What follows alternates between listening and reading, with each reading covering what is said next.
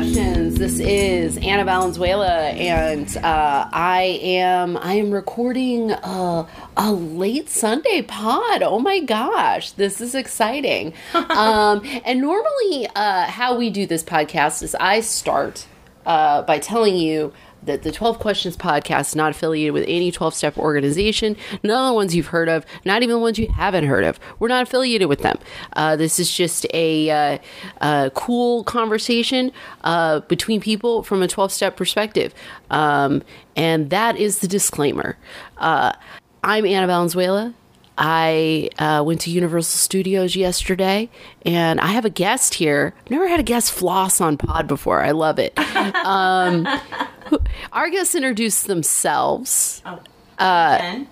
She is Jen. Hi, Jen. How are you? Hi, I'm good. I'm flossing. I was at Universal yesterday as well. We had a good time. Having a great time. Chanting Dinosaur. Dinosaur. If you are on the Jurassic World ride, you need to dance. You need to chant Dinosaur. Absolutely. Absolutely. That is how you are a person. You should just get super hyped. You paid a lot of money to be there. Mm-hmm. Be really hyped. Yeah. Be excited. Get your whole boat hyped. Yeah, get your entire boat hyped. Yeah. Teach them how to have fun out in the wilderness. And Jen's just like one of my favorite humans on the planet. We've been friends for, gosh, like maybe 15 years? Maybe 15 years. Mm-hmm. That's a lot of friendship. Yeah. Yeah. She is a delight. She's always a person that if you have a hot date, you can run to and say, hey, Jen, do you have anything I can wear for this hot date? She has it. She's a thrift goddess. Absolutely. And just a badass in the self-care world that we are in. She is murdering it out these streets. And I adore her so much. Oh, thank you. I adore you as well. Oh, you're a delight. Okay. Now that we're done adoring each other. Yeah. Now I will ask you 12 questions. Go to town. So, Jen. Yeah. How do you experience surrender in your life today? Oh, not easily. Surrender in my life. Well, honestly, it's taken a lot of years to figure out that as things just are not going the way I would like a lot of the times, or maybe the way I think they should go, that it's time to surrender. You know what I mean? It's like I was taught very, very early on, and I'm very grateful that I can tell, like, if I'm forcing something, if I'm pushing against something, and it's just not happening, then just give up. And not give up to not try, not give up entirely, but just kind of stop. Just stop, turn it over, and let the chips fall where they may.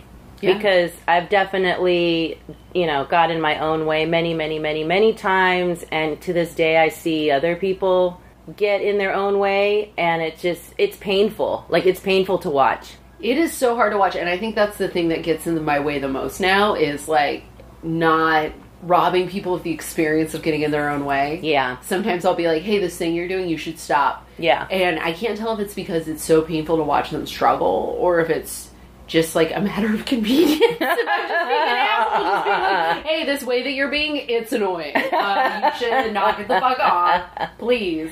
Yeah. I completely know what it's about because it reminds me of me. And I think that's, it is hard to watch our friends and our loved ones struggle.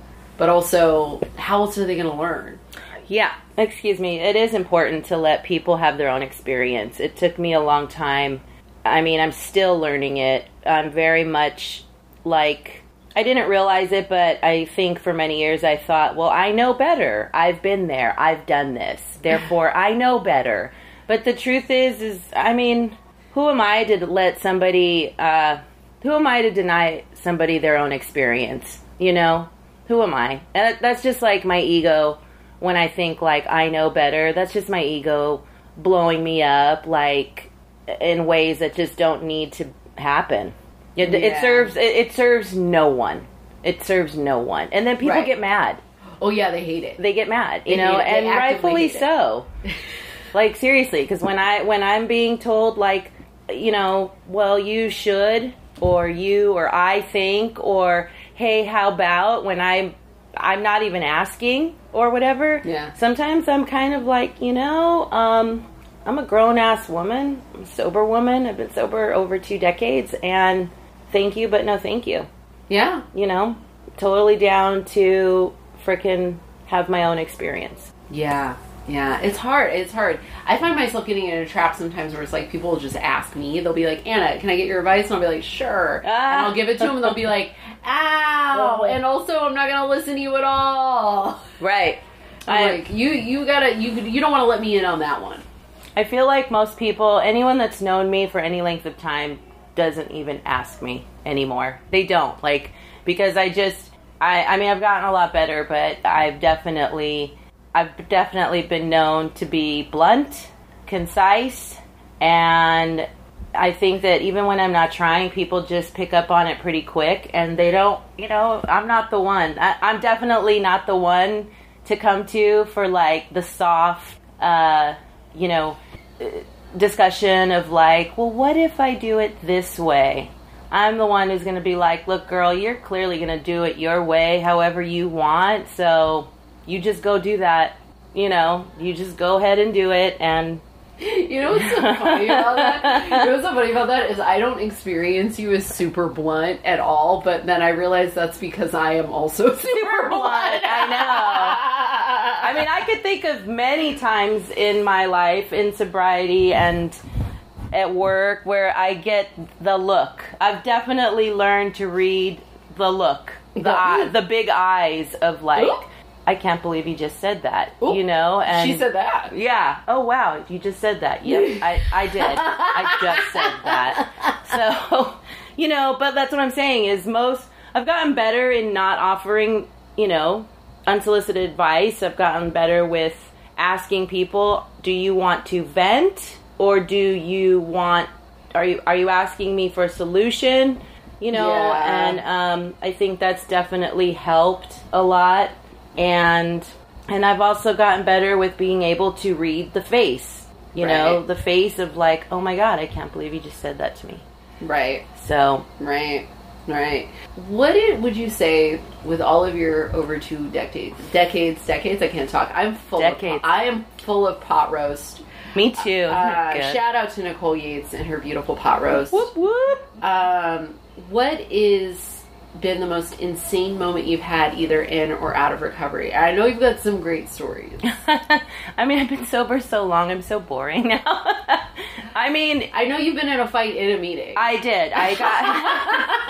I mean, a lot of people know that, and then they don't, and they go, I can't believe that's you. You beat her. And it's just so, you know what, I guess I'll just stick with that one, because it's kind of a big one. But I mean, to be fair, I was only 30 days sober at the time. Oh, yeah. I was going through a horrific breakup. Yes. And it was not my intention at all to walk into a CA meeting in Santa Monica on a Sunday and cause a scene, essentially a scene. Listen, but if there is a scene happening on a Sunday, is it a CA meeting? Yeah. Shout out to anybody that got sober in the 90s at 14th and Olympic. Hey. I'm sure you were there. I've had people actually tell me that when I've spoke at meetings. They're like, I was at that meeting. Like, oh my God.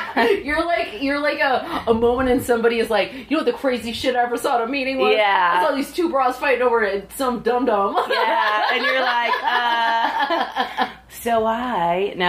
but yeah, I definitely, I'll just keep it short. I basically, yes, I came into the meeting. I was trying to go to a meeting. I was barely clear at all in 30 days. I was going through a horrible breakup, and I had a lot of issues. I had a lot of issues. I was mad about a lot of different things, and sadly, seeing my boyfriend at the time, who was sitting next to somebody else, just was bad. It was just bad, and then. That was bad enough. Like, I think it wouldn't have got escalated to the point it did had her friend not tried to step in.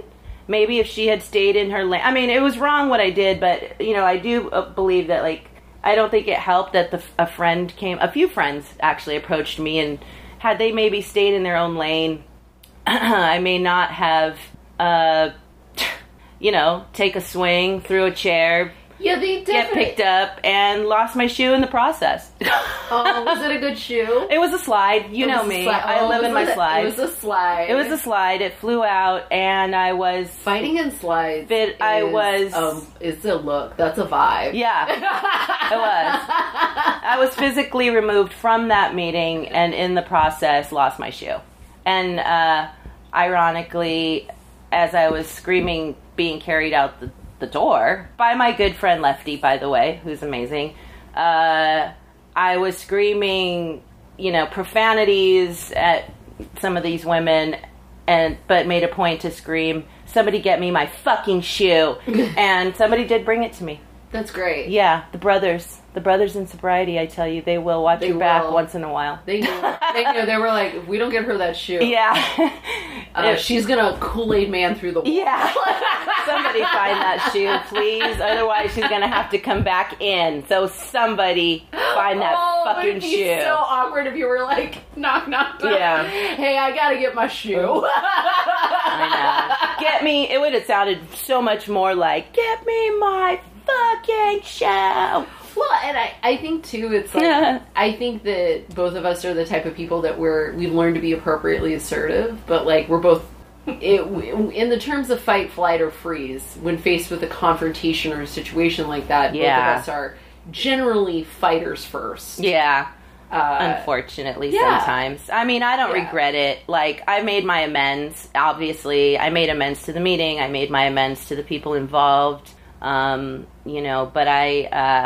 it was just part of my journey. Like, I don't, I don't regret it. It's part of my journey. It's part of who I was. It's definitely not who I am anymore. Right. And it keeps me, honestly, that incident, sometimes, it's funny you brought it up, it keeps me humble. Right. It really does, because it could be very easy for me to, be like, well, I have so much sobriety, and I've done this and I've done that and blah, blah, blah. But the truth of the matter is I need to remember where I came from. Yeah. And it's very important for me to do that, to remember, like, yeah, at 30 days of sobriety, I was definitely not a vision for you, and I was out of my frickin' mind. Yeah. Yeah. Yeah. Well, and I think that, like, a lot of the reason why you're not out of your mind is that you've decided you're one of the people I know who, like, jumps feet first into the solution. For sure. You're like... Thank you. And I completely respect it, and I admire it, and sometimes it's like, sometimes I've asked myself, what would Jim B do? Like, what is your decision-making process like today? Oh, that's such a great question, because truthfully, it varies. It's just not it's not always such a clean, it's not such a clean line. You know what I mean? I've made some pretty major decisions last year in 2021. Actually, some very major ones. And by no means was it easy to do and just make it happen. Right. There were other people involved, and I definitely had to be considerate of that. And but what I will say is, like, once I committed, like, I prayed. I still pray. I meditate. And once I was committed to just my own sanity and making sure, like, what I want, my vision of what I want to be and continue to be as a sober woman, like, it wasn't hard. It wasn't hard to take the steps. It wasn't hard to, move away from something that was not good for me anymore. It wasn't hard for me to move into a new home. Right. It was just kind of like, yeah, this is what I want.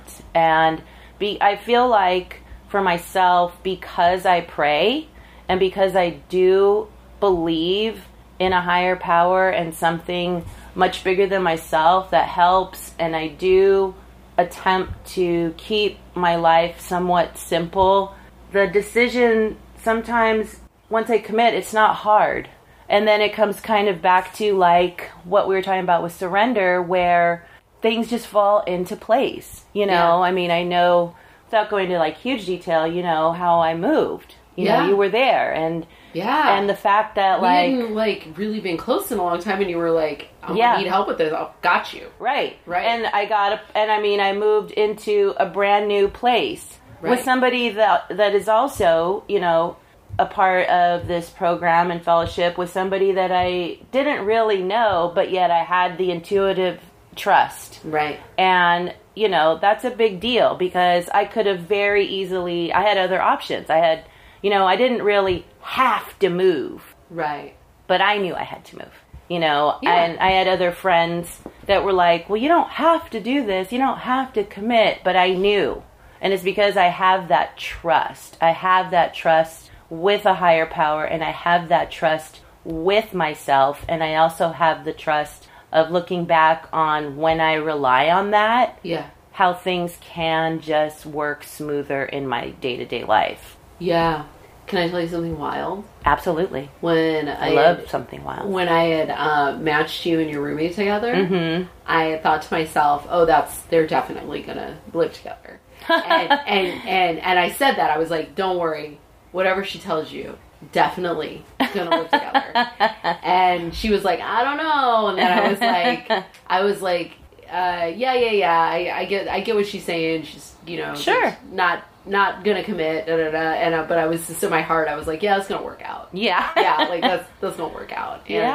And it's like beautiful to see. It's just like beautiful to see. And sometimes when you gotta make a big change like that, you gotta change your whole environment. There's that David Sedaris book, was it For When You Are Engulfed in Flames? He went to Japan to quit smoking.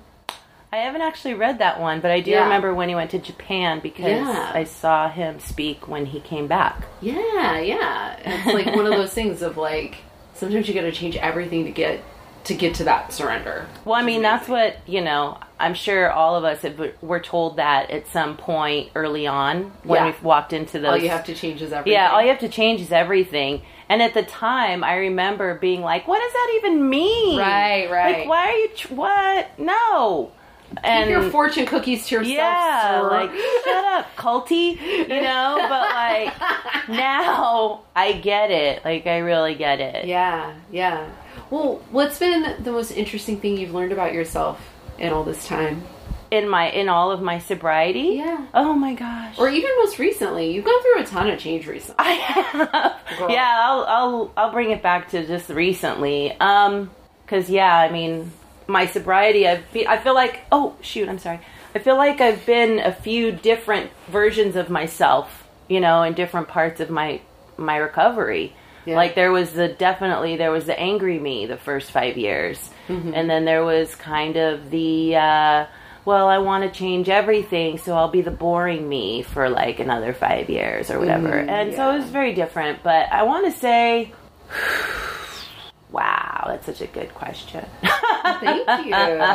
Your questions are so good. I think just the fact that, like, you asked what I've changed, right? That's what's been like the most interesting thing that you've learned about yourself? Like, what have you discovered about yourself? You know, that I'm not dumb. You're not dumb. I know. Thank you. Oh my God, you do like accounting and payroll. Bitch, you ain't dumb. Well, that and that I am interesting. I know this, and I think this is one of those things where, you know, they talk about like the peeling of the onion, right? Yeah. And the different things. And I had been through so many kind of versions of myself, you know, over time. And it wasn't that long, maybe like 10 years ago, I was coming into another version of myself, and my daughter had left for college, so I was going through empty nest. And I was really like, God, I'm not old, but what am I going to do with myself, you know? And I started like thinking that I was just this, I don't know, I think it was just leftover childhood BS of like, I'm just not interesting. I haven't traveled.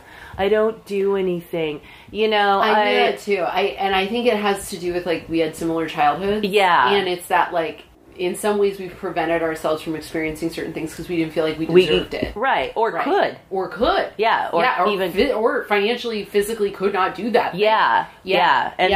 And so, over time, I started just honestly doing things that I really like, even if they were small little things, and making a point to think about, like, where would I want to go? Not where's my boyfriend want to go, not where are my parents, where do I want to go? Right. What do I want to do? And I just started kind of growing from that and feeling so much more free and, like, empowered around it. Yeah. You know, I know, last year, I traveled more last year just for family things and stuff than I probably have ever in my whole life. And it's not something that I'm always able financially to do, but last year... You're a bi-coastal mama now. Yeah, I'm a bi-coastal mom now.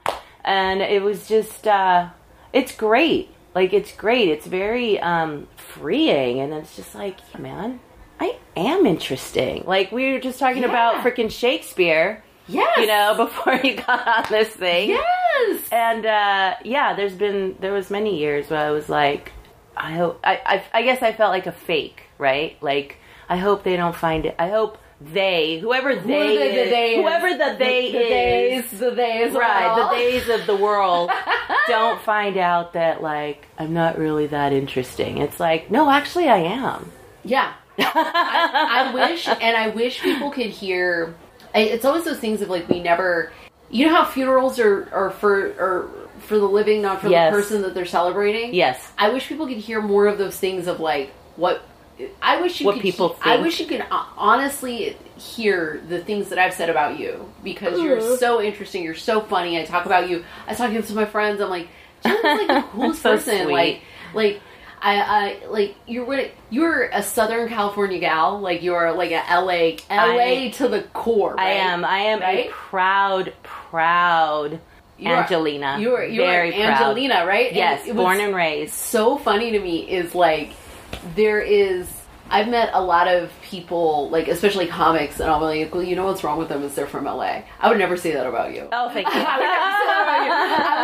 I'm like, because you're like real, you know, you're truly authentic, and you're fun and interesting, and my favorite person to go to a Jet Rag dollar sale wearing a bikini so you can just try everything on in the parking lot. Yes. Yes, and that's what we have to do. My daughter actually, I think that really helped too just a few years ago. She actually put that on social media, and you guys both know, you know, she's not one to put big, huge, mushy things on the Facebook. Your daughter has been a boss-ass bitch since the moment I've met her. Oh, God, in her dress. In her dress, in her quote dress that was a shirt. Dress, a shirt. It was really a t-shirt. It was really a t-shirt. I was like, excuse me. Yeah. So, I don't think you're wearing pants. Between her, I was just telling Nicole the other night, between age and the dress and me and the booty shorts at the same time, I really feel for your boyfriend at that time, because we're just walking around, like, and he was so good about looking up and cracking jokes, and now in hindsight, I'm like, Jesus H, like, just, really? The two of you are also such knockouts, too. Thank you. Gorgeous women.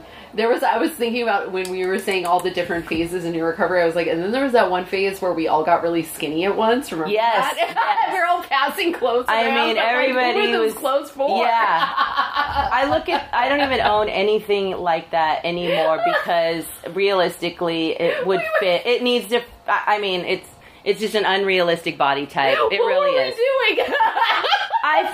I think truthfully, I know for myself, I was going through my midlife crisis, you know. I was going through kind of a midlife crisis, too. Breakup. It was like midlife crisis, you know, many breakups all at once. Yeah, what do we all do? Work out. Worked out constantly. Constantly. My goal, I remember... Sugar-free Red Bulls all the time. Well, that's still me. But, like, I remember telling a girlfriend, my big goal, I want Runyon Canyon to just be my warm-up. Like, not my weekend. Like, that's not my workout. That's my warm-up.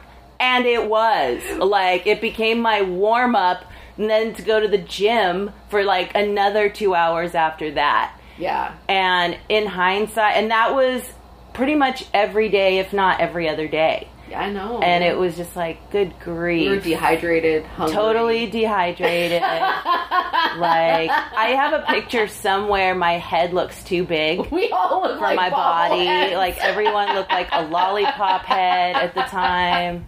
There's a picture of me in the Good. roast battle book. There's like a book about roast battle, and there's a picture of me, and I flip to it, and I look at it, and I go, "Damn, bitch, you were too skinny in that picture." And I just flip. I was like, "Who are you with your elbows as big as your Oh my biceps? God. What are you doing?" Somebody, somewhere, I don't know if I have actual pictures, but somewhere I remember being at a friend's birthday party, and her friend kept calling me a skinny bitch. And I don't think she was trying to, like, get me to box with her anything, because she was a big woman, like, she's like Amazon status and everything, and buff, but she just kept snickering, calling me that skinny bitch. And now I look at a picture from that party, and you can see my clavicles, like, just like banging out, and I'm like, oh God, well, no wonder, Jesus. I think we were all running from something, and yeah, at the time, I want to say, I'll go with that. Yeah, we're all just trying not to feel. Yeah, and get loaded. And get loaded. I mean, not feel and get not get loaded. And not get loaded, yeah. And, like, live life. Like, live life on life's terms. Yeah, it was, I do have to say, too, like, what was I going to say? Well, maybe it's gone. It's just gone. Okay. It's gone. It's yeah, whatever. it happens. It's whatever. It sure. happens. It's gone. It's whatever. I do that all the time. How honest are you today with yourself and others? Oh, my God, so honest. I actually will. Did you see that? Yeah, there's an incredible kitten just somersaulting all over the place here. Really honest. Actually, I hate lying. I stopped being good at lying many years ago, so I don't even try. I have no problem even exaggerating now, where I'll be like, you know what, I'm lying. Hold on, let me back up. Because I cannot feel okay with myself. And with other people, you mean as far as, like, me being honest with other people as well? Yeah, sure. Okay. I wasn't sure if you meant others. Yeah. I'm very honest. Actually, this isn't something to throw a parade over by any means, but I definitely have to say in many previous romantic relationships, even in my sobriety, I wasn't always 100% honest. Whether that was lying by omission, whether that was... The omission gets you after. Yeah. The omission's the hard one. Right. You think you're editing. You're right. just like, I'm just saving this person from... Right, I'm saving that. They don't need to know that, or blah, blah, blah, blah. Yeah. Mm-hmm. And you know what? Eventually that just didn't work out either. Like, what's the point? It's tired. It's really exhausting. And I've gotten older, and I just don't have the energy for it. No. So I will say that one thing I am proud of is when I left my last romantic relationship, I can 100% say with 100% honesty that not one single time did I lie to that person. Ever. Not by omission, not by... And maybe, I don't want to say maybe I should have lied, because maybe there were some things I could have kept to myself because I am too honest, right? Maybe I could have learned to soften some blows here and there, but I don't think lying would have been the way. No, I'm very honest. And I also work, I think that's kind of a reflection of where I'm at now with my job, is that I work with money, and I work with other people's money. Right. And I'm very proud of that. Like, it's not a huge, I don't run a department or anything, but I definitely know that my boss knows that I am not dishonest. Yeah. You know? Yeah. So that's it's a very good feeling. Yeah. It is. I don't have to worry. I grew up from a very young age lying. Right. A very young age. And I lived I lived in the 70s. And I lived with tons of dishonesty and secrets and just lots of don't tells in many areas of my life. So, I mean, I actually started doing double life when I was in elementary school. Yeah. Yeah. And Well, it's a survival mechanism. oh yeah, Yeah, no one at school can know what Huge. home looks like, and no one at home should know what school's going to look like. Because Right. if they know what school's going to look like, they're going to show up and wreck that too. oh god, yeah. And the thing is I knew better. I'm a Catholic. I'm a bad Catholic, but I am a Catholic. See, I didn't even know that about you. I asked you yesterday. I was like, "Did you grow up Catholic?" Yeah. I didn't grow up Catholic. I grew up with a dad who grew up Catholic, so it was like recovering Catholic. I like I'm very blessed. I don't have a lot of the trauma and negativity that a lot of Catholics I know have. Yeah. So while I may not go to church all the time, I am going to go to church on Ash Wednesday next week. It's like the one time a year I go to church. But my point is I did grow up knowing that you're not supposed to lie, Right. you know? And it didn't matter. It was just like, no, I have to lie. Like, Yeah. I have to lie. That's the way it is. Yeah. But not anymore. Was it about like not loving yourself, As far as lying and Yeah. as an adult? or as a kid? Well, no, it started as a survival mechanism, totally, for many years. And I think that even in adulthood, young adulthood, that kept going. And, and then as I got a little bit older and I became a young mother, it was like, it became more and more uncomfortable because what I cannot stand even more than liars or hypocrites. Right. So it was like, how am I going to teach this little person, don't lie to me while I'm lying? Right. You know? And my daughter, while she's an adult, she's an adult now, but when she was little, she very much would have called me out if she caught me lying. Yeah. She would have been like, that's a lie. You told me, and she would have kept going. She would have been like, and you told me not to lie. So, it just farther and farther is just like, lying is bad. I don't want to deal with it. I'm tired. It's exhausting. And I've been lied to. That's the thing too, is as I've gotten older, I've been lied to from people that I love very, very much and cared very deeply for. And it's horrible. Right.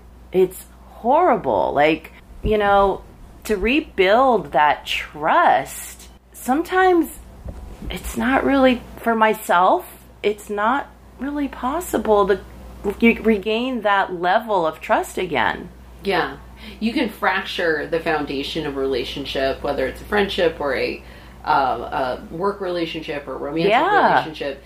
You can fracture the level of trust to such a degree that even if all parties involved want to mend the foundation. Yeah. It's a foundation, baby. Once it's cracked, it's cracked. Yeah. There isn't a lot you can do for that.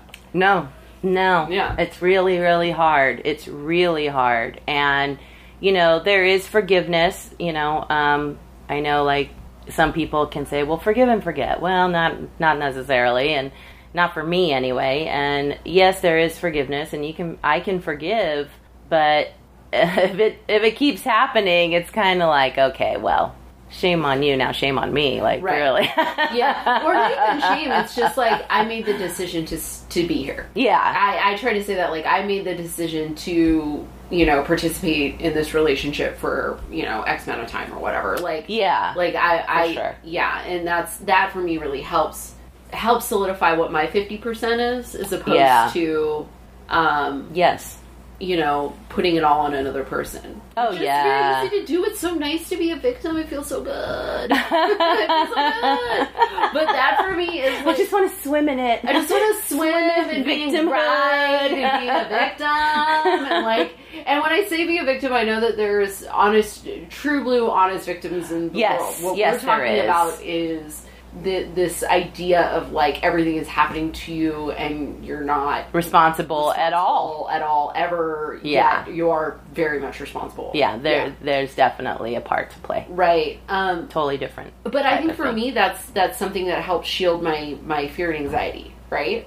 Like, what is your experience of fear and anxiety today? Oh, it's there.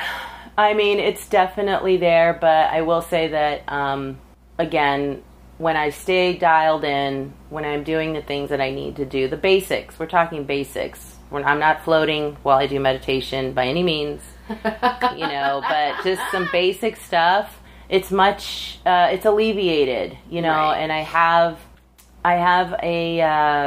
a bit more of being comfortable in my body and feeling comfortable with the fact that whatever's going to happen is going to happen, and I'm going to be okay. That's the one thing I will say is, like, I've been sober long enough where, I've had the, oh my God, what if, I mean, even just this, like, last year around job stuff, it was just, like, so much anxiety. And one of the things that's kind of a blessing and a curse in getting older is that I can't sleep. So, I know people can't see me here, but I'm 52.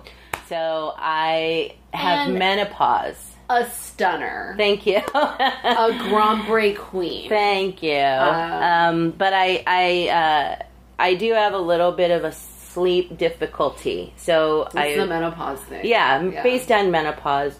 But when I am not doing the basic things to help myself, it's worse. And then I really can't sleep. And when I can't sleep, I can't function. And I become extremely overly emotional.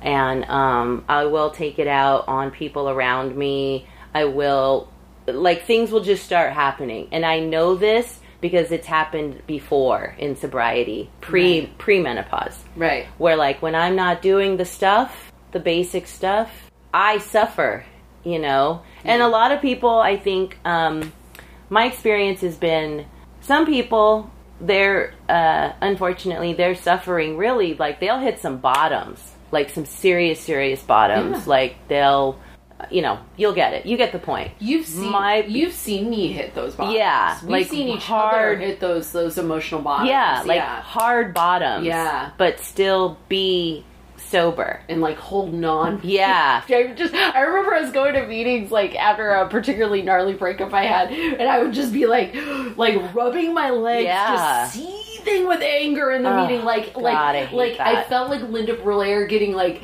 a holy water thrown on her. Yeah. Like, I was just like, I was just like a little, just a demon in these meetings, just like, I hate everything. And the thing is I can't, it really has been true for me where the road gets narrower and I can't function. And can't live in that space. I can't live in that space long at all. So I have to, and I can pick up, I've learned to trust my physical body a lot more in the last few years. So I can pick up on it. My shoulders hurt. Yes. My back will start hurting. Mm-hmm. My feet will hurt. Different parts of my body start hurting, and it's like, I know, like, okay, what am I not doing? Right. What am I not doing for myself that helps me? And so making sure that, because it's all, I feel like, fear, anxiety, it's life. Right. We just came out of that shutdown. We're still grappling kind of with it. Nobody on this planet really saw that coming, none of us. And I'm so proud of so many people that have come through. Like, I know people that got sober during the shutdown. Isn't that crazy? Yes. Yes. Yeah, I am Are you going to give me a government check and tell me to stay home? Oh, baby. Yeah, right? I would not... Yeah, totally. I would not have made it. Especially now with all the... In our time, I sound like an old woman. In our time. In the times, they've come out with Four Locos and White Claws. Bitch, I'd be dead. And dispensaries. And delivery. Edibles. Dead. Yeah. Dead. Never make it. You would have never made it. Dead. Totally. Arrested. Yeah. So I definitely just feel like, look, fear and anxiety, it's part of life, but I've definitely learned to kind of make friends with it and roll with it. Right. As opposed, because when I'm trying to, like, fight it, I get tired. Yeah. I just get tired. And so for me, that's another process of just the surrender, the letting go, the, like, all right, like, sometimes I do. I literally just throw my hands up. I'm like, all right, whatever. Like, talk to the air, and I'll be like, you got it. I know you're going to deal with it. I'm kind of pissed, but fine. I'm letting it go because I've had enough experiences of not letting go. Right. to know now what feels better for me and what serves me. Right. You know? Right. And I think, like, what's the difference between what serves us and the things that we do to protect ourselves that don't serve us, that's truly our character defects. Like, yeah. What is the character defect you still struggle to put down the most? Gossip. I know. I love a cheese bay. I love it so much. But I don't do it like I used to, by any means. Well, like we used to work in treatment. Yeah, there was so much. I mean, there's so much to gossip about. There's just so much to gossip about that. It is truly, it is the definition of we are not saints. People are like, oh, you worked in treatment, you helped people. And it's like, I still had a paycheck. I wasn't doing it for free. Service, but thank you. Really appreciate it. I definitely ate every unshelled pistachio they bought. I was in a car. So I was just in a car 2 weeks ago, coming back from Palm Springs, and had just the night before seen a couple who is no longer sober. I'll just leave it at that. And I have been privy to a lot of the stuff that's been happening with them. News travels fast in the Chinese community. Yes. Yeah. And I've definitely kept a lot of it private, which I will continue right now because I know how to actually talk in a general way. But I will say this: I was talking to another person who also knows that couple, and I caught myself, and I was not oversharing or divulging things, but I said, I can hear myself. God dang it, I'm gossiping. I need to shut up. I need to shut up. It's not okay. And I knew I wasn't, this person knew everything I knew. This was not new information. Right. You know what I mean? It wasn't it was definitely not gonna leave the car, the sanctity of the car, but it was just you know what? This was told to me, one-on-one as a friend, and I need to shut up. I need to shut up. And the person was trying to keep the conversation going. So they were like, well, we're friends. It's fine. I'm like, we are friends, but it's not fine. And I need to shut up. Yeah, I mean, I think it's okay to be for me, I gotta not tell other people's stories. You can ask them, though. Right. Yeah. And I, you know what? And I said something sort of similar to that. I was like, well, I know you know them. And you know what? Maybe, hey, if you feel like it, maybe you reach out and see how they're doing. Yeah, that's good. But I'm really happy to say that my anger has definitely diffused over time. And, like I said, the lying that I came in with, there were times, I think you and I both sat in many groups when we worked together about how rage lights your brain up. Yeah. And I think about that stuff sometimes because especially in the last 6 years, there was definitely some brain lighten up. There was a rave in my brain at times. Yeah. And that's one of the reasons why I had to step away and really start to reevaluate, what is important for me and the woman that I want to be. Right. How can I tell other sober sisters, sober women, just, sponsees or whatever, how can I guide them when I am just not in that place? Right. Yeah. Yeah. So I definitely work to keep my brain from lighting up in that manner. Right. And that requires a lot of self-forgiveness. Yes. Which I'm working on. Right. Yeah. How do you experience forgiveness in your recovery today? Oh, God, I'm so hard on myself. I forgive others more. Forgiveness has been very hard for me. I wasn't shown a lot of it, really, true forgiveness, where, I was shown a lot of forgiveness with conditions. Yeah. Or forgiveness but not forgetting, and so you'd get these little reminders every so often. Right. And so that's what I was used to a lot. So to really learn forgiveness, I'm working on. I'm learning. Yeah. And learning, and I am making some progress in that area, because it's for myself, I know what doesn't work for me. If you say, okay, it's over, we're squashing it, don't bring it up to me in 24 hours. You told me we squashed it. You know what I mean? Right. And So I have to do the same thing. Right. You know, I will say this though, it's much easier, and you know, some people may be like, that's messed up, but the truth is I'm so much more forgiving to friends than I probably am to like romantic partners or maybe even certain family members. But my family's their trip, so well, that's a whole other podcast. No, that is very much this podcast, but also like it's totally. I mean, becoming the type of addicts that we are that doesn't happen in a vacuum. No, yeah, no, and I'm learning to forgive myself, and learning like, you know what, I keep talking about it, how I'm going into the second. I've been alive now half a century.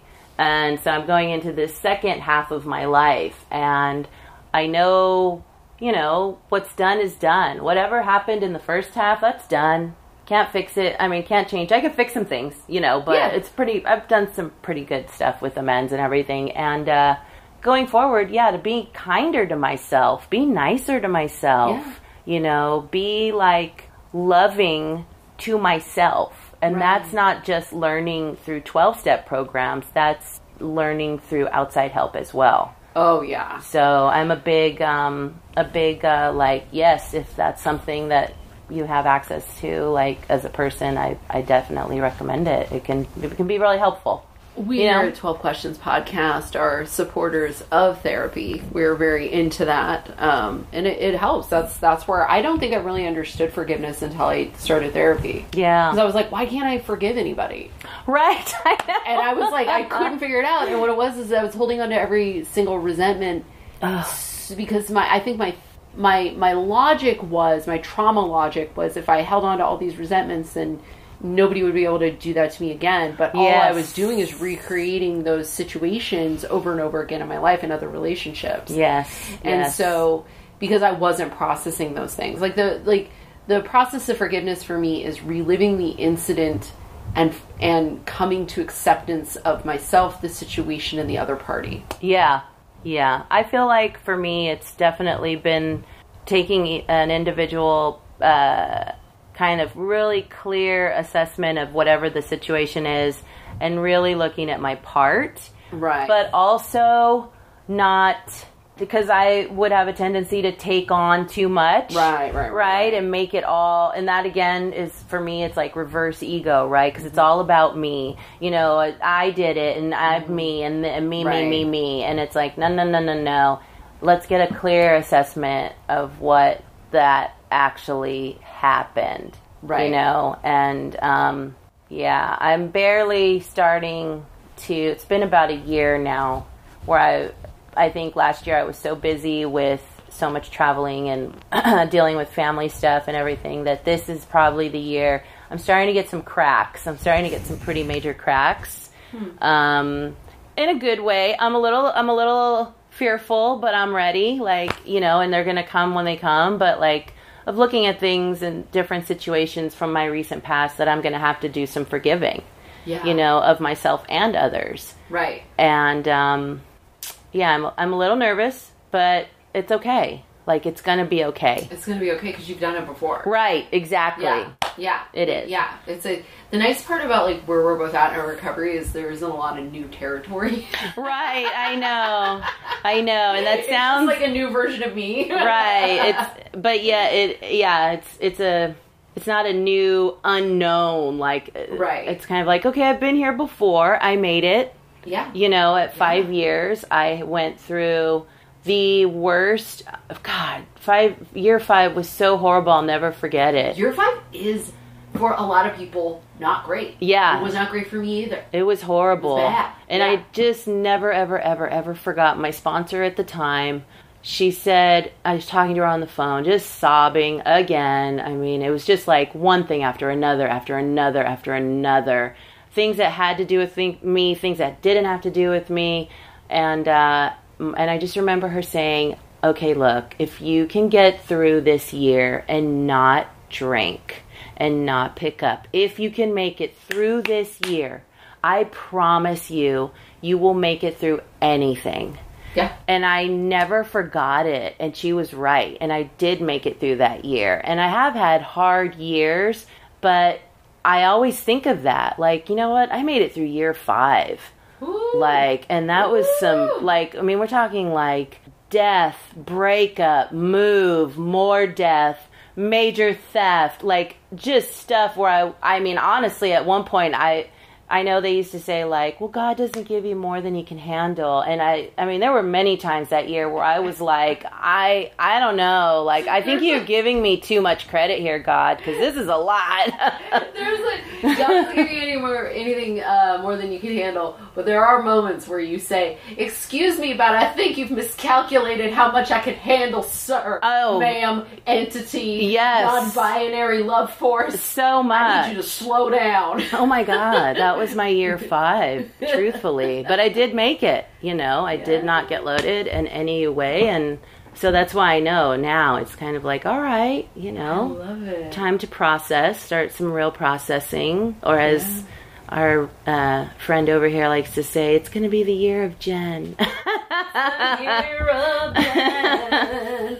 Now, with that in mind, with all that forgiveness under your belt for yourself and others, what has been the weirdest amends you've gotten or given? Oh my God, I feel like I am owed so many amends. Can I just tell you? I'm saying this. Any man in your life is ever going to give you a direct amends. I have heard let that ship sail years ago. They don't do that. I've literally had a former boyfriend say, well, I make a living amends to you every day. When? I'm not receiving any of that. I would have been like, are you sending me a check? Yeah, am I getting money? Are you sure you have my address? Like, what living amends are we talking about now? You know, exactly. but a weird one that, well, I have to say this. In the last few years, I've really, I hate amends. I'm a very, very stubborn, I'm sorry dropper. It's very difficult for me, I will say. It's gotten, but that other side of that is that I can admit when I'm wrong. I definitely can. And I think that part of that is it depends on the situation and the person. So I think the weirdest, oh God, it sucks. It was a long time ago. So coming back full circle, how we talked about the whole 30 days, cause a scene at the place, at the meeting, I did become violent, and I had to make an amends to the female that I hit in the face, you know, and LA to the core, baby. God, and so I had made a point to obviously not run into her or anything like that. And this was obviously somebody that it was like, I will never, you know, and I was just so self-righteous and so like, you know, no. And I was at a Nordstrom's probably 2.5 years later. Now, mind you, we still were running around in the same area and neighborhoods. And I am very much a believer in that when it's time, it's just going to happen. Mm-hmm. Like, you will run into that person. They will find you on social media or whatever. Yeah. Like, when it's time. And you know what? Be ready and just get it over with. Yeah. Handle it. So that's basically what happened is I was at a Nordstrom's and I happened to look over. I was getting my eyes done at the Mac counter. And I happened to look over, and there she was at another counter getting her makeup done. And I was just like, oh, God, you know. But I knew in my core that what I had to do. So I made sure, because my daughter was actually with me at Nordstrom's that day, and I wanted to make sure she wasn't there, like around or whatever. So she was off somewhere else. So I wandered over to this person who was getting her makeup done. Now her eyes are closed because her makeup's getting done. And I love this story. I thought it would be okay to stick my face in front of her face for when she opened her eyes. So the lady who was doing her makeup kind of stepped aside. I kind of like made my like kind of a shooing motion with my hands and stood right in front of this girl, and she's wondering probably like, am I done or whatever? So she opens her eyes, and my face is like literally like 3 inches from her face, right? And I couldn't do it. I smirked, and she looked at me, and I was like, your makeup looks amazing. Oh my god. Right. That's all I could get out. It was TV show. I know, it was so bad. So I was just like, and grab my kid and leave. Ooh. And I knew it wasn't okay, and I called my sponsor, and she goes, you get that girl's number and you call her and say you're sorry. And I'm like, but no, there is no but. You are a woman in recovery. You have a couple years now, whatever, how many years I had at that point. And she goes, and you need to do this. Like, it was wrong. And so I was just like, fine. And I did. Somehow I got her number. I don't know how. And I called her and said, hey, is this so-and-so? And she's like, yeah. And I'm like, well, it's Jen. And I know we just ran into each other at Nordstrom's. And she's like laughing. She goes, yeah, that was kind of weird. And I'm like, yeah. So anyways, I know it was wrong. I wanted to say I'm sorry for the incident at 14th Olympic. I am still sober. It was definitely not okay, and I'm sorry. And I forgot the part of, and how can I fix this, how can I make it right? I forgot that part. And she was like, all right, well, glad you're doing okay. And I was like, thank you. And that was really it. But it was definitely, it was so hard. And I mean, I had a couple of years and I had other amends that I had made and everything. Yeah. But, you know, my ego just was so like fighting me on it. And I just couldn't deal with it. And I'm going to be making more amends, I'm sure, later this year. I know. We all do. Yeah, I know it. So, but when that time, I am very much also a believer in doing it when it's the right time, not my time. Right. Because I've had those too. I have had one or two of those where the person is trying to just fix it, but it's maybe not the right time. And I just see them like verbally tripping over themselves and trying to rein it back. And, you know, and it's like, just stop. Just chill. Just stop. Just stop. Whatever reason you're doing this for is not why you're here right now. Right. I mean, I can tell because of the delivery. Yeah. Like, you gotta, this is for you still. Right. This isn't about for me or making it right. Yeah. It's sort of like it's sort of somebody's just making amends at you. Right. Well, and I've messed them up in the past where I've had to definitely fix them, because there were definitely a few times of, I'm sorry for my part, but you know, the buts were huge with me in early recovery. Right. And then it was like pointed out to me like, that you got to fix that. That's not the same thing. Yeah. So, but for sure, I wouldn't have done, I'm sorry, and I wouldn't have done blank if you, and it's like, nope. Yeah.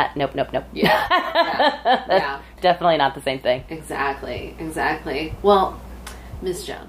Miss Anna. Your day to day, you have a schedule. You have a very good, you have a regimented life. I have a bedtime. She has a bedtime. What is your, which is a comedian of Slayers, because like we're just like, we'll sleep when we're dead, we're gonna die early. Like that's very much our ethos. What is your day-to-day practice to keep yourself serene, amazing, interesting? Oh, you're so cute. It varies, but I have to say when I'm on a schedule, just like anybody, I can get thrown off a schedule fairly easily, and it doesn't take much. But what I do, honestly, is, I work Monday through Friday. I always show up for work. But in the morning, I get up. I have a two cup of coffee kind of gal. I read a book I have next to my bed. which is a 12-step book, and then I also read a non-12-step book that just has like little prayers and stuff in it that I love. If I'm lucky, I get to sit down and just hang out with my cat, maybe do something creative before work or before whatever my day is. You're an early riser. Well, ish. 7 a.m. That's early. Yeah. That's, I mean, comedy time, that's 3 Yeah. a.m. 7 a.m. I mean, and now with the Tiny Terror over there, it's becoming like 6:30 and sometimes even 5:30, but I go back to sleep because she's just like, play with me. But I definitely I'm trying more and more to actually do something a little bit creative just to kind of bring joy to myself. Yeah. You know? I mean, we were joking, but I really do have a bedtime that I try to stick to. And it makes a huge difference. It really does. And I pray. And I do meditate. There was a while there where I was really on it. And I was hitting a 7 a.m. meditation group every day. And on Zoom. And I think I'm going to try and definitely get back to that. I've had a little bit of a cycle, kind of a thing with the cat coming in and everything. But I just believe really like some standard basics can go so long. Like they can really go so far and help. And then when there isn't something, right, and there is kind of a dip in the schedule or like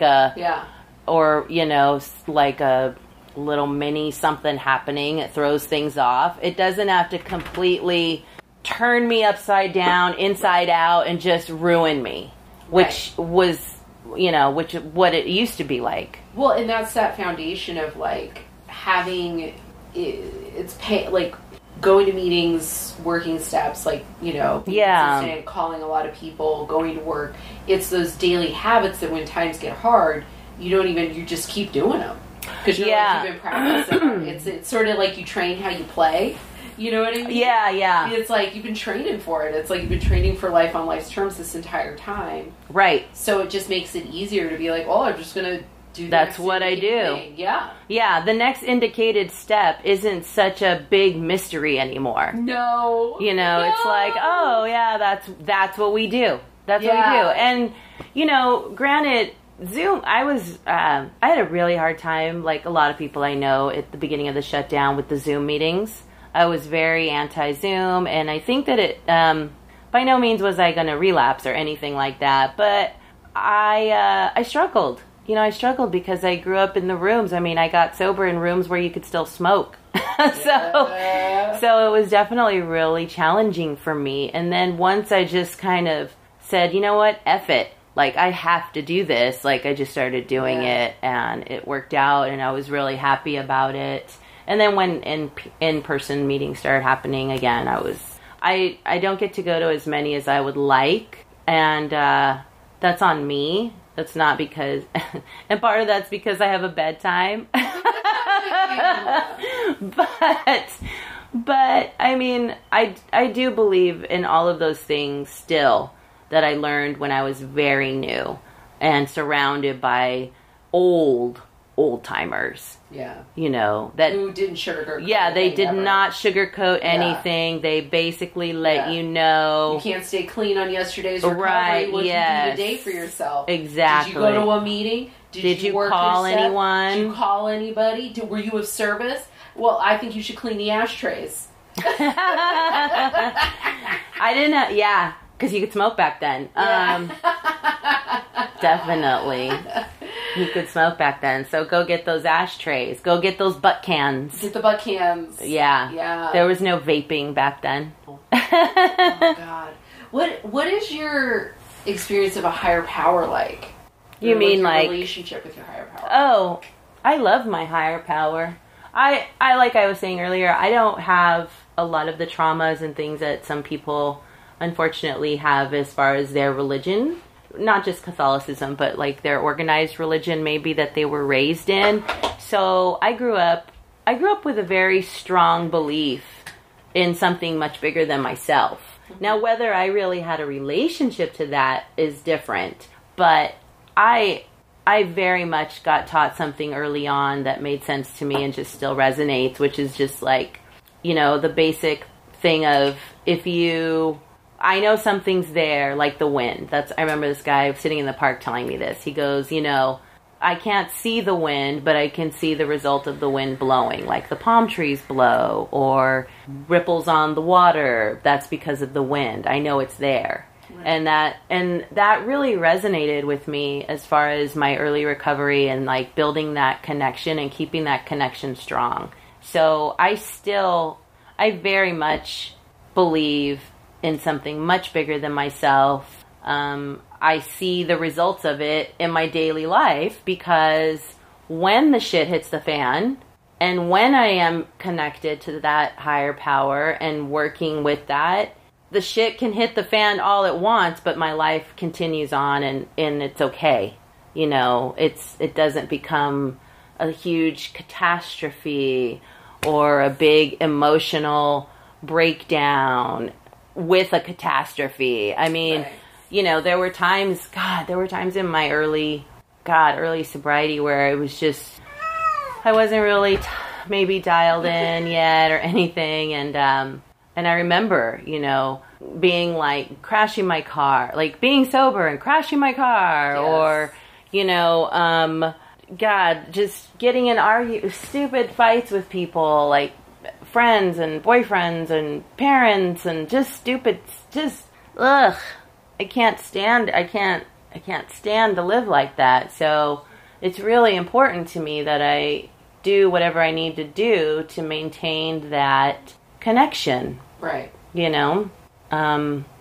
I love it. I love that I'm lucky enough and blessed enough to not have the hindrances that I hear of from others. I really do. Yeah. One thing I will say, I don't have regrets. I really don't. I might have one or maybe one. And this is it. In that when I became a new mother, I did not raise my daughter in any form of organized religion whatsoever.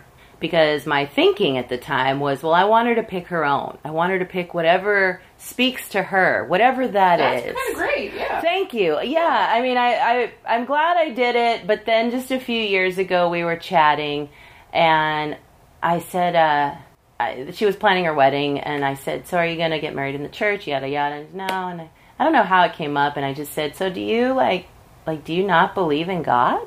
And she goes, well, I don't really know.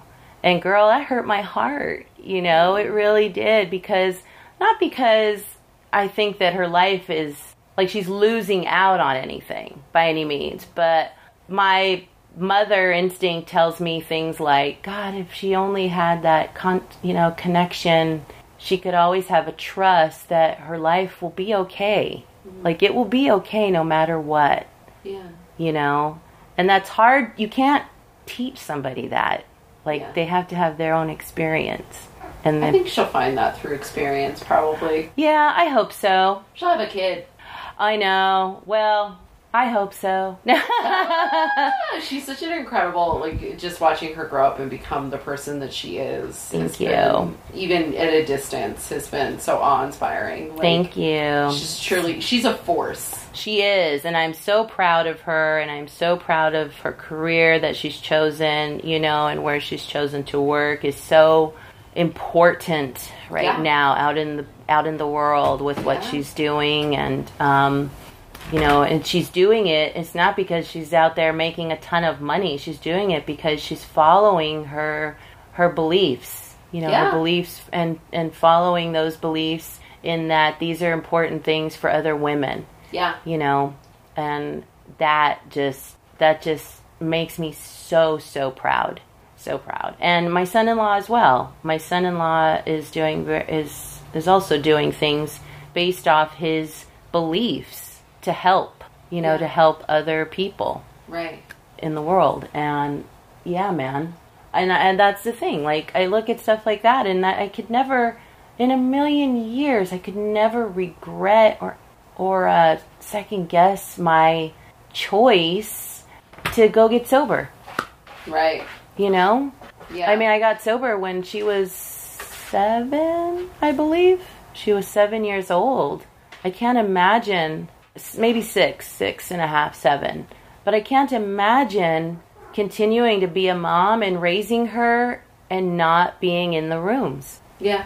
Like, I couldn't do it, you know? Oh, speaking of which, so I just reminded, so you just asked me you asked me earlier about a weird thing. Yeah. And we were talking about that one meeting. Yeah. So I got another fight at a meeting.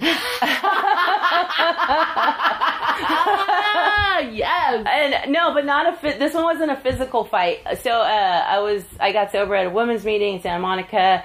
I had been there, I think I had maybe 2 years. Yeah, probably 2 years. And I used to take her with me to meetings all the time. Oh, yeah. And so what happened was the meeting was packed. You had to get there early or you weren't going to get a seat. Right. And I knew enough women there. And so one day, and they had 2 women secretaries. And one day, for whatever reason, this other woman shows up. She's an old timer. I've got 2 years. This chick's an old timer. She's got 20-something years. Yeah. And my daughter is sitting in the seat. And at that point, so she had to have been 8. So she's a good kid. You know what I mean? She's a long, lanky kid, not a baby. Right. And so this lady comes over and she goes, "Excuse me, but, and she's late, by the way. The meeting has started. It's about to start. She's late. And so she's like, do you think you could have your daughter move? And I'm like, no. And so she goes, well, I need a meeting, and, really, she's not supposed to be here. And I was like... Was it a closed meeting? It was not a closed meeting. Okay. But she was upset that Age was taking the seat. Yeah. And so I was like, well, you're late. So I don't know what to tell you, but she's too big to put in my lap, and she's not moving. And also, Mama, Papa, SWAT. Right. You haven't sat on the floor before. Right. You could, right. And there was also overflow option. She was just kind of being a little, and so... Entitled. Right. And so I was like, no. So she goes over and tells the secretary. Secretary comes over and tries to, smooth talk. And I said, no, she's not moving. I'm new. I need a meeting too. We got here early. She comes here every week. She knows the deal. It's not my fault. No. So the lady accepts it. She goes, well, I don't know what to tell you. She's got to go point. Let's leave it alone kind of deal, right? So no, she can't leave it alone. So she goes to the other secretary, right? And I'm watching. I can see all of this happening, and I'm watching her. And so now the second secretary comes over to me. And so now at this point I'm miffed, and I just stand up, and I go... But she goes, excuse me. I go, no, like that. And the minute my finger goes up, I think she must know. And she's just like, okay. She just literally put her hands up, and she goes, okay, sorry. So I was like, I'm doing this thing with my finger in the air, and I'm like, she should have been here. I need a meeting too. I only have 2 years. You have 20 years. You should have been here. Now I'm just running my mouth, right? I have to describe Jen for a moment. Jen is a tall woman. How tall are you? 5'9.5". 5'9.5". She is a tall woman. And at the time, I'm gathering probably in overalls, a very dark lip. Sure. A dark lip. Dark probably lip. Hardly any eyebrows and hair down to my waist. Somewhere between punk rock goddess and chola. Yeah. Is the vibe. Cholo goth. Cholo goth. So I could just imagine you just standing up in all of your glory. with my Adidas on. With your Adidas on. Yeah, and I'm waving my finger in the air. No. And this lady, and my big earrings, and this lady just puts her hands up, and she goes, okay. God bless the women in that meeting. Seriously, God bless all the women in 1999 at 26th and Broadway in Santa Monica, Saturday morning. I believe it was 10:30, because those women saw what happened, and individually, 3 different ones took turns putting AJ on their lap so I could stay in the meeting. Wow. Yeah. So that I could stay in the meeting. This lady went and got a chair somewhere else. Somebody else ended up taking the chair. This lady found another chair. Everybody got to have the meeting. But the women would I remember sitting on my friend Christy's lap for probably a good 20 minutes or whatever. And then Christy was like, okay, go over there. And then she went over to this other woman who I also knew. I can't think of her name now, but I can see her face. And she sat on her lap for 20 minutes. And they took turns. And God bless those women, because they saw, like, I was a ball of anger. Yeah. And it wasn't taking much. And I was so like, it's the principle, it's the principle, it's the principle. And it's just like, okay, well, at this point, is it the principle, or are you just, you want to be happy, you want to be right? Like, what's the deal? Right. That's crazy. I know. That's I just thought of that right now when we were talking. That. I'm like, oh my God, that's right. I got in another fight. Oh, secretarying a women's meeting is... Especially... I've done it. I don't know if I'd want to do it. It is so... I remember getting chewed out one time for not putting enough candles out at the candlelight meeting by a lady in the middle of the readings. And I said to her, I was like, do you think this is an appropriate time to have this conversation? Right? And she just sat down. It's true, like, ma'am, this is not the time. You need to sit. It's so true. Grab a chair. It's so true. And you're just like, what? What? The things that matter to you right now are insane. Yeah. Really. So, we've reached our last question. I'm so excited because I know, A, it's your bedtime. Oh my God, it's almost past your bedtime. We gotta, girl. Okay. This has been so fun. I had no idea I would talk so much. This is, by the way, your very first podcast. You haven't even listened to a podcast, right? No. You have been a excellent podcast guest. Oh, thank you. Excellent. You say that to all your podcasts. I don't. Sometimes I'm like, thank you so much for doing this. And then I go, whoo, that was work. You've been an excellent podcast guest. Thank you so much. Thank you. Normally, okay, so let's just ask this last question. Yeah. This is the part where you give it away. Was one thing that you would tell somebody just like you in the world? Somebody just like me? Mm-hmm. What would I tell them? Yeah. Like if you were looking at somebody and they walked into a meeting right now and you're like, woohoo, that is me when I first got here. Oh my God. Truthfully, I don't think I would tell them anything. I've really, and the reason why is because I really am not trying to sound like a cliche. I've really learned since leaving working in the treatment field to listen. I've really tried to work hard and listen to what they're saying and listen. I don't know if this is going to sound right, but listen. I've definitely learned prior, like where you and I used to work, how to read body language as well. Yeah. And I think I would probably just wait it out and see. I've definitely put my hand out before and been, snubbed, and I've not put my hand out and kind of been bum rushed.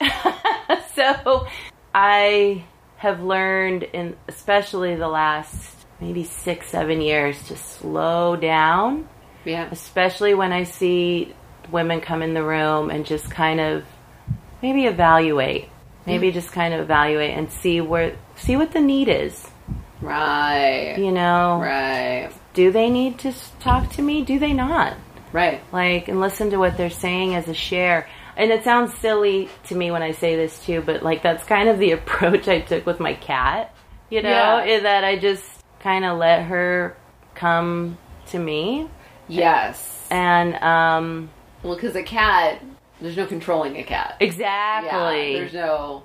Yeah, and that chick, oh my God. Yeah. She is a teenager right now, so you're right. But I think I wouldn't say much. I would just listen to what they're saying, and kind of go from there. Maybe even see them at a few meetings first, and kind of see what they're doing. I love that. Thank you. This is normally the part where I'd ask somebody who isn't on here anonymously to be like, oh, where's your social media handles? Is there any organizations or charities or anything you'd like to point people to?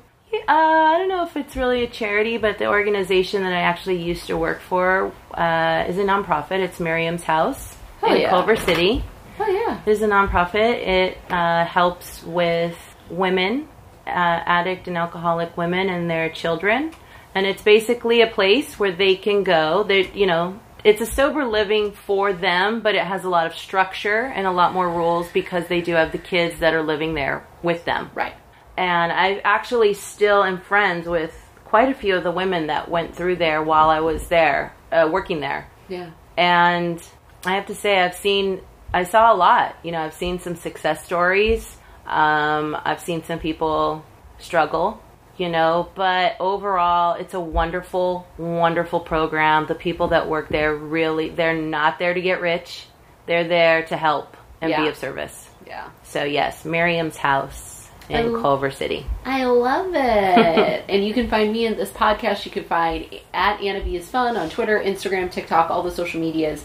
You can find about my show dates and stuff related to the podcast at AnnaValenzuela.com. And you can also find this podcast at 12Q Pod on all of the social medias. Again, including the TikToks. Haven't used that one in a minute, but you know, it's fine. And TikTok. How we end this podcast every time. And also shout out to Miss Nicole Yates, EC75, for basically being the engineer of this podcast today, letting me use her equipment. So excited for that.